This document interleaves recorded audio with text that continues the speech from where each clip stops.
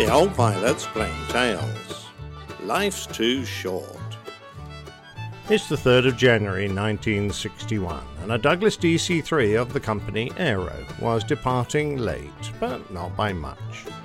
By 7:16, the early morning flight was taking off from Kronoby Airport in Finland for the short hop to Vasa, a mere 30 minutes away. On board, the Finnish aircraft were 22 passengers and 3 crew members. Shortly after takeoff, the first officer made the request to air traffic control that they be given free flying altitude, allowing them to choose their own cruising height above the minimum of 1,500 feet for the route. This request was granted. Their route lay southwards along the northwest coast of Finland, where the land meets the beautiful bay of Bothnia, with a series of tiny islands and rocky inlets. As they approached their destination, they would fly over the Kavakan archipelago, shaped by millennia of glaciation, leaving beautiful hilly scenery with high islands, steep shores, smooth cliffs and deep inlets, now a World Heritage Site. The last radio transmission heard from Flight 311 occurred when they confirmed the weather report for Vasa Airport, which showed that the airfield had a visibility of 10 kilometers and overcast cloud at 800 feet. There are also reports of radiation fog in the area. They advised that they would soon be at the Sepä NDB beacon, about 25 miles from the airport. Despite being required to maintain a minimum height of 1,500 feet, the captain decided to descend his aircraft early, to a height of less than 330 feet. Both the captain and his first officer were veteran pilots of the Second World War, with the captain being a fighter ace, having shot down 6 enemy aircraft. About 7:45 a.m., Constable Nils Malmberg was notified by telephone that the plane had crashed and was on fire. The intense burning of the aircraft prevented anyone from taking rescue action until eventually the fire was extinguished. By then it was too late to render assistance to any possible survivors, and all 25 occupants were declared dead. An intensive investigation was conducted, and from the witness statements of over 50 people who observed or heard the aircraft, the flight was reenacted several times until a close approximation of the Alpha Yankee 311's final maneuvers was conducted. It appeared that the route was flown below the minimum altitude specified, and that the wrong flight altitude was reported by radio. The reason for flying low may initially have been caused by low cloud, as some had been reported at 1,300 feet, and that there may have been a slight ice formation when flying in the cloud. On the other hand, the investigators could find no objective reason for continuing the flight at an even lower level, which was also demonstrated by the fact that the plane was reported at the wrong flight altitude. It was therefore clear that, during the flight in question, there was an intentional and unjustified breach of the rules by flying at too low an altitude. The final maneuver that led to the crash of Flight 311 was a hard left turn flown at below 150 feet. In the turn, the aircraft slowed sufficiently for the wings to stall, and despite trying to correct the situation by applying full engine power, this was insufficient to prevent the aircraft from entering a spin and hitting the ground in an extreme attitude. The aircraft was completely destroyed by the impact and the subsequent fire. The official inquiry concluded that the aircraft had been airworthy and that the probable cause of the accident was pilot error. However, there was a contributory cause that we can look at in a moment. JAL 8054 was a cargo flight that took to the air 16 years after that of Aero 311. A large 4-engine jet, the DC-8 was carrying a load of live cattle to Tokyo from Grant County Airport in the state of Washington via Anchorage. Waiting at Anchorage Airport was a fresh flight crew who were going to take the aircraft on the second leg of its long journey. The captain was American and his first officer and flight engineer were Japanese, but this wasn't an unusual situation at the time, since JAL was expanding rapidly and didn't have enough experienced pilots to captain all its aircraft. The crew of 3 with the 2 animal handlers took over the aircraft for an early morning departure, and just over an hour later they took off for the flight to Japan. However, some ice had been noticed around the engine inlets by the contract maintenance crew, advised the JAL engineers that the crew should try to get rid of it using engine anti-ice. Conditions at Anchorage were also likely to cause significant rime ice and possibly some clear ice, but no de-icing was requested. The captain made several mistakes during the pre-flight period and taxi-out, but his greatest error was during takeoff, when he rotated the aircraft higher than the normal target angle, which resulted in slower than normal acceleration to the V2 speed. This was accompanied by the sound of buffeting, and with no attempt made to lower the nose, the aircraft began to stall. The DC-8 only reached an altitude of 160 feet before the steep attitude of 18 degrees and the climb reversed into a descent. A second before impact, the stall warning activated, and it was likely that it had previously been inhibited due to ice present on the wings where the sensor was mounted. The 5 humans and all the cattle on board perished in the crash. The NTSB report concluded that after rotation the aircraft was pitched to an abnormally high angle of attack that exceeded that required to stall the wing, with the existing accretion of ice. The performance of the aircraft was a result of the misuse of the flight controls by the captain, aggravated by the existence of airframe icing. As with the previous accident, this wasn't the only finding.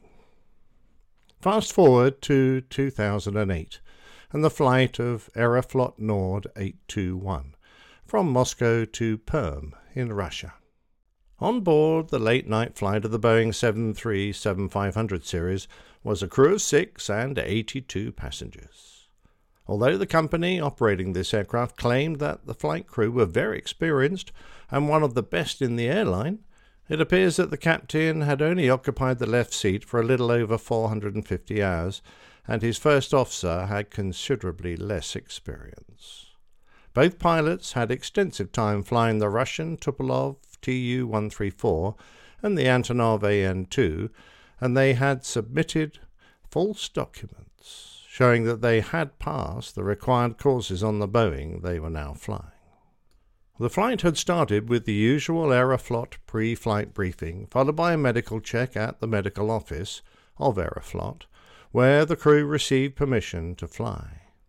Just after 9 in the evening, with preparations complete, Flight 821 got airborne and completed an uneventful flight to the start of the descent into Perm. Uneventful, that is, other than mandatory cross-checks were not carried out. Flight modes were changed without informing the other pilot. No call-outs about the FMA indications or flight mode changes were made. The checklists were not read, and at times control was passed from one pilot to another without the mandatory call-out, which resulted in situations when, during some portions of the flight, virtually nobody controlled the aircraft. On arriving overhead the airfield, the crew started a series of procedural turns to position the aircraft on the instrument landing system for runway 21. After a base turn, they were approaching the landing course at a height of 2,000 feet, manually flying the aircraft with the autopilot and autothrottle disengaged. An additional defect required the pilot to set different thrust lever positions to ensure that the engines provided equal thrust. This required the levers to be staggered by up to 15 degrees, adding to the handling difficulty. By now the crew had configured the aircraft by putting the gear down and selecting flap 30. During the turn, flown by the first officer, he matched the thrust levers, which created a significant yawing moment to the left, and he didn't apply rudder to compensate. The aircraft was being flown poorly, with significant changes of altitude, speed, pitch and roll, and fluctuations of thrust.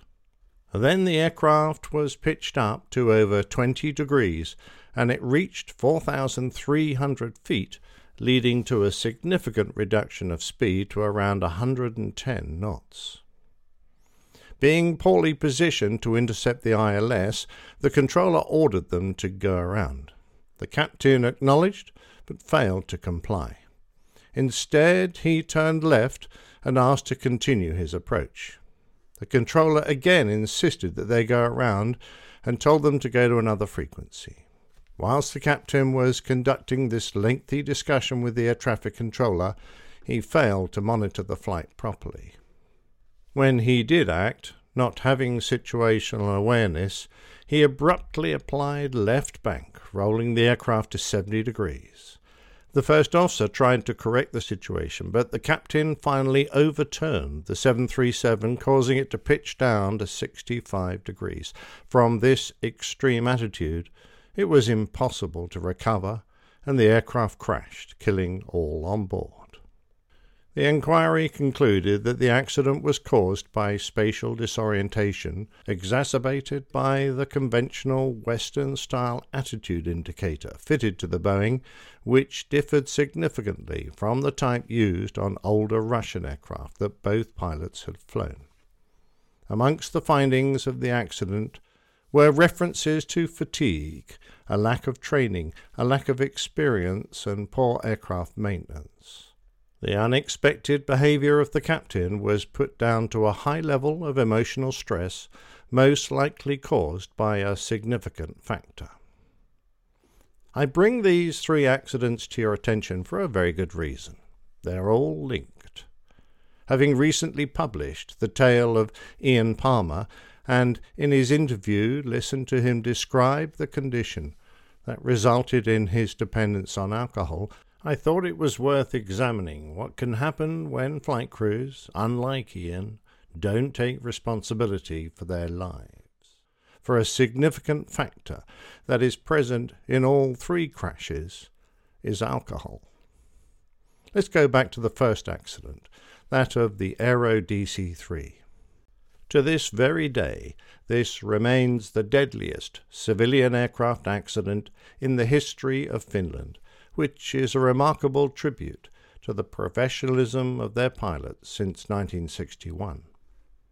The accident investigation revealed that neither pilot was in a fit state to fly.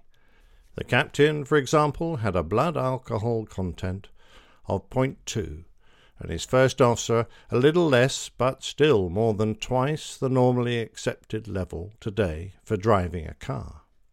The previous evening they had been drinking heavily, consuming with one another 16 bottles of beer, 7 gin grogs, and cognac. They finished up at 2 in the morning and were probably awake 4 hours later to go to the airport. Even in 1961, the provisions of the ICAO Treaty and the pilots' job contracts barred intoxication whilst in command of a plane, provisions that the pilots ignored. Of the JAL DC-8 crew, only the captain had been drinking the night before, but when he reported for duty the next day, it was obvious to several people that something was wrong. Witnesses reported that his face was red, his eyes glassy, and his speech disjointed and slurred. He had difficulty getting out of his taxi, and was obviously having trouble staying on his feet. His cab driver was so concerned that he called his office, who in turn contacted the JAL control room. The agent who took the call promised to look into it, but by the time he informed his manager, the flight was already taxiing out. The Japanese first officer and flight engineer were obviously witnesses to the captain's behavior, his lack of motor skills, and the errors that he made. But such were their cultural influences and the authority gradient that they felt, They preferred to accept the situation rather than intervene. The young first officer was concerned enough to try to discuss it with the flight engineer in Japanese, but the other man was too busy with his flight preparations. Although we know nothing of the Aeroflot captain's behaviour before his fatal flight, we do know that he had broken several regulations by submitting falsified documents in order to get his job with the airline. We also know that he was severely fatigued because his flying schedule broke national regulations in the 3 days preceding the accident. He had flown 6 flights, 2 of which had been night flights, so he'd been unable to get a night's sleep. However, forensic examination of his remains confirmed the presence of alcohol in the captain's body before his death. The maximum blood alcohol content for driving in countries around the world is generally between 0.02 and 0.08. The estimated BAC for the captain of this flight when trying to land was 0.12. The term alcoholism was originally coined in 1849 by Magnus Huss, and until the 1940s it referred primarily to the physical consequences of long-term heavy drinking. A narrower and more modern concept is that it is a disease caused by a pre-existing biological abnormality and having a predictable progressive course. Medically, alcoholism is considered both physical and a mental condition, with environmental factors and genetics being the 2 components, with about half the risk attributed to each. But you don't have to be an alcoholic to fly with an unsafe level of alcohol in your body, and the only safe level is 0. Flying is an environment where the pilot's senses, coordination, and mental faculties are vital to the safe conduct of a flight. Getting airborne, having taken something that might impair one's flying ability, is a complete anathema to the vast majority of aviators out there. So it's vital that we look at ourselves and our fellow pilots to recognize those who might need help. The comradeship of flying communities, whether they be your friends at the local flying club or getting together with your airline crew, commonly revolves around having a drink or 2, which is fine. What is vital, however, is the need to ensure that you are both well rested and sober before climbing into the cockpit. And please remember, it's both a personal responsibility and the responsibility of your peers to ensure that happens. Now, whose round is it? And fly safe out there. If I join you, I'll just drop in for a little drink to settle my nerves before I go to work. What sort of work do you do? I'm an airline pilot.